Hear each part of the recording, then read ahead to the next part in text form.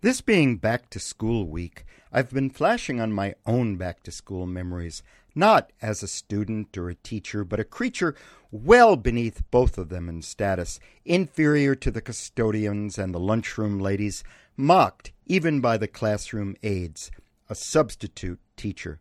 The summer after I graduated college, I took the best-paying job I could find, working for the Boston Public Schools, which paid $75 a day, big money in the inflation-racked 1970s, even for an occupation that combined the skills of a security guard, a nanny, a party clown, and a freestanding punching bag. Although I had graduated with honors in English literature, those in charge of assignments couldn't care less, and however much I dreaded waking up to the cold voice of a 6 a.m. telephone call, I badly needed the work. "Ira Wood? Yes. Do you speak Spanish? No. Please arrive for a 7th grade Spanish class no later than 8:15 this morning. Do you need the address?" Unfortunately, I did not, because all the schools to which I was usually assigned were much publicized in the headlines for stabbings, bathroom brawls, attacks on teachers, and the like. To be clear, back in the 70s, these were students the system had given up on, and my main assignment was keeping them safely in the classroom until the bell rang. Thankfully, attendance itself could take 20 minutes. "Hi, everybody. I'm Mr. Wood. You look more like Mr. Nappyhead to me." I got that pretty often in reference to my hair back then, a large puffy afro about a foot in diameter. I began the roll call. "Carbo, Peter." No one responded. "Johnson, Daniel." Utter silence. There are students who completely ignore you, who remain collectively deaf to anything you say. There are students who groan with every request you make, however logical or mundane, and others who gape as if they had never seen anything remotely like you, as if you were a creature so alien to their experience that you barely registered as human. But I soldiered on. "Carbo, Peter," I repeated.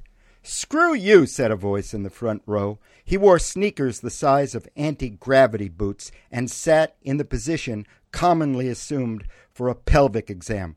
"Johnson, Daniel, just say 'here, please.'" Mr. Johnson pointed to his crotch. "Here, please." "Munson, Robert," no answer. "Henry Tortoro?" Again no answer. "Called Robert Munson a meathead. A chair flew back." "You said that?" The accusation was angrily refuted. "Did not." I checked them both off. Tortoro, "Here." Munson, "Here." "Sneakers like that. Pretty good, Nappy," he said. After attendance, we buckled down to my lesson plan, a dramatic reading of a stack of comic strips, one of the many educational resources I always carried in my briefcase. In the course of my career as a substitute teacher, I had been required to teach classes from kindergarten to 12th grade, special needs, shop, and physical education, never once given a lesson plan. But I learned to come prepared with a homemade syllabus every day, and over time improvised finger puppet circuses, game shows, scrap paper origami lessons, and popcorn golf. I once filmed an 8mm movie of a 5th grade gym class doing a conga line through the cafeteria. Nobody learned a thing, I assumed. It was all a waste of time, mine and the students', not to mention taxpayers' money. Although once, many years later, a balding man in his 30s stopped me on Newbury Street. "Hey, wait!" He had a little girl in hand, probably his daughter, and he ran up to me excitedly. "Weren't you the guy who came into my classroom one day and taught us how to make paper birds? That was so cool, man," he said to his daughter. "That was one of the coolest things that ever happened in school. What's your name again?"